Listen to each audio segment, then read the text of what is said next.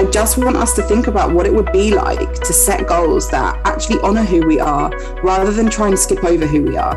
Goals that don't expect us to be a whole different person by the end of the year. Hello and welcome to another episode of Moneymakers. Before we get into today's episode, I just wanted to draw your attention to the fact that there are currently a couple of ways you can work with me. I have a couple of one-to-one spaces available, and I'm also now offering VIP days with the wonderful Jo Casey. So you get a day of not just one coach, but two coaches' eyes on where you are and where you want to go. This is perfect for you if you have been struggling with pricing, if you have a project that you want to plan, an offer that you want to create and launch, all sorts of different things. So hop to the show notes and you'll find links for both of those things. And then I hope you enjoy today's episode. Hello, and welcome to another episode of the Moneymakers podcast with me, Ray Dodd. In today's episode, I really wanted to talk you all through some of the stuff that I was chatting about in my anti-goals workshop, which took place last week at the time of recording. And I wanted to share with you some of the problems that I see when it comes to the traditional way that we often, or the recommended way that we often make goals. So I'm recording this in December, a couple of weeks before Christmas. It is peak, get your shit together, get goal setting time in the online world and in lots of our offline worlds as well. And there are a number of issues I have with the way we set goals. But the main one is that the way we set goals pretends we have no feelings. And so I'm going to go into that some more. It essentially is emotional bypassing a lot of how we make goals. And so I'm not going to go into the details of this here. You'll be able to download the workshop for free once you get to, it's just in the show notes, so you can hear all that I've got to say about that there. But I wanted to talk a little bit about some of these problems. So it's important for me to say from the offset, I'm not against goal setting exactly. So the workshop's called the Anti-Goals Workshop. But actually, having some direction on where you're going is really helpful. However, what I'm not a fan of is the way that goals have become metrics, with which we not only measure what we achieve, but also our worth and our likelihood of continued success, which I think is a really important one. How many times do you, or does one, fail at a goal? I know I've done this. You fail at a goal, quote unquote, and you're like, well, I'm never going to do it then, because we didn't do it within this arbitrary allotted time frame we gave ourselves. So we cannot treat goals as if they happen outside of all that goes on in the world, as if they happen outside of all the structures that underpin our society. You know, when you make a goal, that does not mean the way that the patriarchy or white supremacy or ableism or homophobia or fat phobia or all of those different things, how they have conditioned you and how that conditioning has been internalized. You know, so one of the examples that I use in the workshop is I talk about money goals. So you set a goal to double your revenue. You're not entirely sure how you're going to figure that out, how you're going to get there, but you've got faith that you can do that. But what you don't take into account, or what we don't take into account often, is all the conditioning and the subsequent feelings that you'll have to unravel to get there.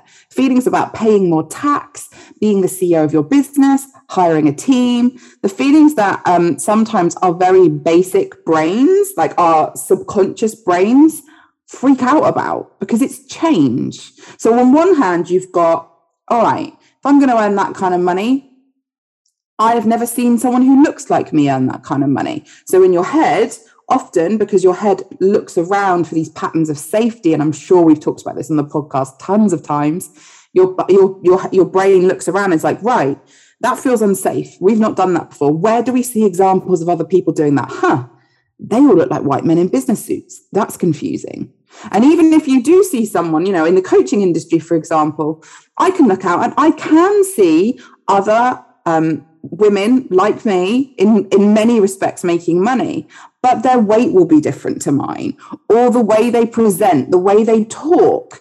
What I perceive to be differences between us can feel huge. Like maybe they seem more together. Maybe they're always, and I always say this one, maybe they're always getting a blow dry, whereas I only blow dry my fringe and dry shampoo the rest of it and scrape it up and hide it behind a headscarf. You know, it's all of these things where our brain just goes, yeah, but I'm not that. And if we simply make the goal, like, well, I want to double my income. I want to double my business's revenue.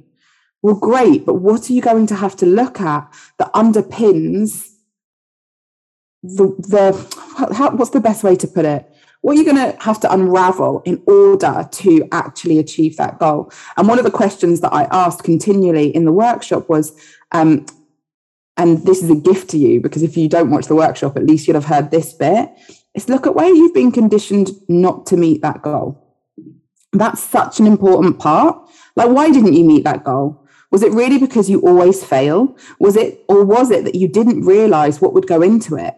Was it that you didn't take into consideration the multitude of ways that you have been conditioned not to meet that goal? And that is a huge, huge part of all of this stuff that just doesn't get taken into account. What we often hear is like, you're going to quantum leap. We're going to shrink the timeline. We're going to do this. We're going to do that. And that has its place. I don't think it's as easy as it's made out to be. I know I'm definitely someone who, if you look on paper, particularly at the beginning of my business, I had a huge quote unquote quantum leap where I went from earning about 500 to £1,000 a month. And within a couple of months, I was earning 7,000 to 10,000 a month. And that was amazing for my family in lots of ways. And I'm very grateful for that. I'm only just recovering from the trauma that kicked up in me, very honestly. Like I've never made a secret of that. Like once I noticed it, that is, but it was really hard suddenly. And I want to say that, like, I am not saying there are layers to this, but I don't think it gets talked about enough how scary suddenly being successful can be, and the things that can kick up in us from our pasts, from the trauma we may have experienced before, all of those things. And so this idea that we should always be aiming for that, I don't think is particularly helpful, or for some of us safe. So your safety brain doesn't care about your expansion. It's actually actively against it, because it's literally, and I don't know what film this is from, but it might be Wayne's World, but it's literally like, we fear change is why, like, we fear change. That's how I imagine our brains are talking. Goals are often made as if our subconscious brains and our feelings don't exist, and they can give us a false sense of control. If I make a goal, if I name where I'm going, then I will avoid the stickiness of everything that surrounds that goal, you know? I'm just going to get to that. Like one of my big goals, and I've talked about this a lot, is to buy a house. And the absolute plan is that will happen this year. But I can't tell you, and I know for some of you this will sound really strange because you've bought houses and it's been no big deal for you, but I can't tell you the mindset work that I've had to go into in order to make that something I can do. And some of you will have it for different things to me. Things that have come easily to me won't come easily to you. And I think it's really important that there is no shame in that. It just is, for whatever reason. And I'm not going to go into them all. Some of them because they're vulnerable and they're my own, and some of them because they'd be boring. But for many reasons, buying a house has been a really tricky thing. And lots of people would just put that on a list and they'd achieve it. But for me, there's a lot of other stuff that comes into that. But when I say I'm going to buy a house, it can give me this false sense of control of, I'm going to do that. And if I don't take into consideration the layers of other stuff that come with it, when I don't achieve that goal because I didn't pay attention to those other layers, then I lose that false sense of control. I lose that sense of control completely. And I'm just left with like, oh, I can't do this. Goals make us feel like we're achieving something without actually doing anything about it. And really importantly, they play into the many ways that we've been conditioned by capitalism. The need for more, more, more. What if our goal for the year was to be really happy with where we've grown to truly appreciate it? And that's your goal. Goals often prioritize quantitative measures over qualitative measures. We're measured by our output, by what can be seen, and that good old capitalist piece of shit, profit over people. It's always about like, what did you achieve money-wise, rather than how did you feel? So you can see goals are not so simple after all. And yet they can be helpful, like I said at the very beginning. It's hard to go on an adventure when we don't know where we're heading. So yeah, my aim is not to put you off goal setting. But I do want to see goal setting without the emotional bypassing.